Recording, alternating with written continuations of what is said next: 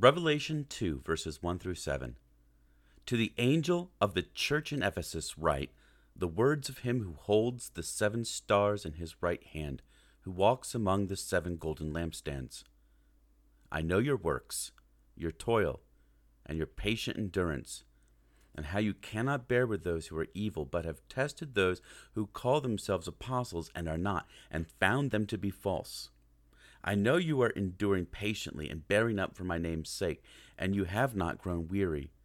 But I have this against you, that you have abandoned the love that you had at first. Remember, therefore, from where you have fallen, repent and do the works you did at first. If not, I will come to you and remove your lampstand from its place, unless you repent. Yet this you have, you hate the works of the Nicolaitans, which I also hate. He who has an ear, let him hear what the Spirit says to the churches. To the one who conquers, I will grant to eat of the tree of life, which is in the paradise of God. The next 7 passages constitute a set of messages to each of the 7 churches identified in chapter 1. Remember, these churches were real, historical churches, but the warnings and teachings of each of these letters are also here for our benefit. In each of these letters, Jesus is identified as the author of the letter, using one or more of the descriptors of Jesus from chapter 1.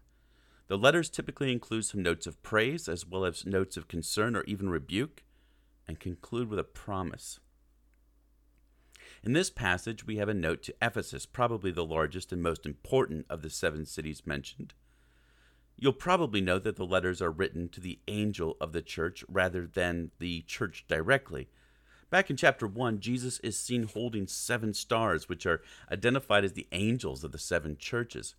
Without going too in-depth here, it's likely that John is indicating that each church had a representative angel who was over it in some way, who was responsible for it in some way, to the point that he was identified with that church. It's a reminder to these Christians and to us that we truly are engaged in a cosmic spiritual battle, not one of mere flesh and blood. But that also means we have some good reinforcements on our side. Jesus is described as the one who walks among the lampstands. Going back to chapter 1, the churches are the lampstands, and it's likely that the empowering light of the lamps is the Spirit. Just like the priests would tend the lamps in the tabernacle, so Jesus tends the lamps in his heavenly court.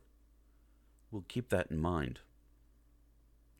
Jesus praises the Christians in Ephesus for their work, toil, and patient endurance, 3 characteristics of Christian living that Paul says stem from faith, hope, and love in 1 Thessalonians chapter 1. Specifically for the Ephesians, this has come out in their intolerance of false teachings. This comes up twice in the short letter. First, they have rejected certain teachers who have called themselves apostles but are not. Christians need to remember that sometimes the greatest threats to the faith come from within, from those who call themselves friends and present themselves as Christians. Paul warned in 1 Corinthians 11 that Satan disguises himself as an angel of light. For this reason, it takes careful discernment and strong knowledge of God's word to identify and unmask the enemy. Second, the Ephesians Christians hate the work of the Nicolaitans. There's little known about this group. We know that Jesus hated their works too. We know that in some way their error was similar to those of Balaam, because Jesus brings this up in verses 14 and 15 in the note to the church in Pergamum. It might well be the case, as others have suggested, that the Nicolaitans were teaching that one could participate in the idolatry of ancient Ephesus. Ephesus was home to the temple of Artemis, one of the 7 wonders of the ancient world. It is said that thousands were employed at this temple, to say nothing of the local idol crafting trade and the hospitality industry that sprung up around so many religious pilgrimages to the site.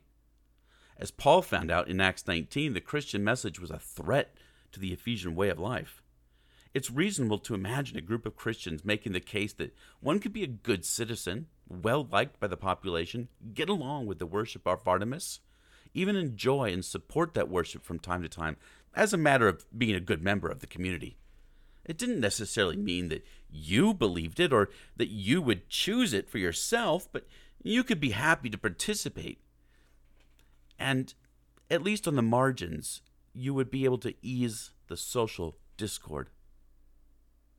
It seems that the Christians in Ephesus largely did not take that bait to their credit, but it does make us ask, are we willing as Christians to compromise with our culture's idols for the sake of cultural peace? However, Jesus has a complaint against the Christians in Ephesus. You have abandoned the love you had at first. This is often suggested as meaning that the Ephesians were doctrinally pure but uncaring. They weren't heartfelt. They had sharp minds but hard hearts. But that's likely not what Jesus has in mind. Rather, consider Matthew 24, where Jesus mentions temptations to follow false teachers in the same breath as love going cold and the gospel nonetheless being witnessed to throughout the earth. This connection between love and witness is an important one in the Bible, but our Western ears don't hear that very well when we read the word love. The love the Ephesians had at first was their evangelistic fervor, their prior commitment to preach the good news about Jesus. Though the Ephesians had done a great job protecting the flock from wolves, they had largely ceased looking for lost sheep. Jesus' warning is stark. They need to repent and turn around, or else Jesus might remove their lampstand.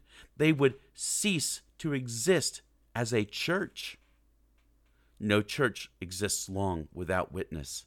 It is what the church is for, to witness to Jesus, that the world might glorify Jesus.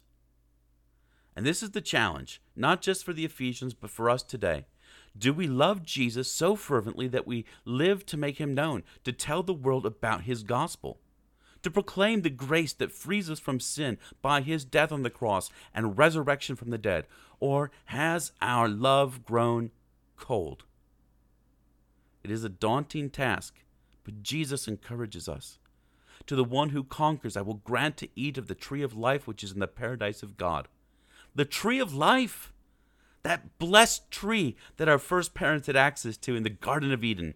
The faithful in Christ who maintain their love and witness through this dark world will eat of that life-giving fruit once again. And if that's so, what do we have to fear from any person on earth? Until next time.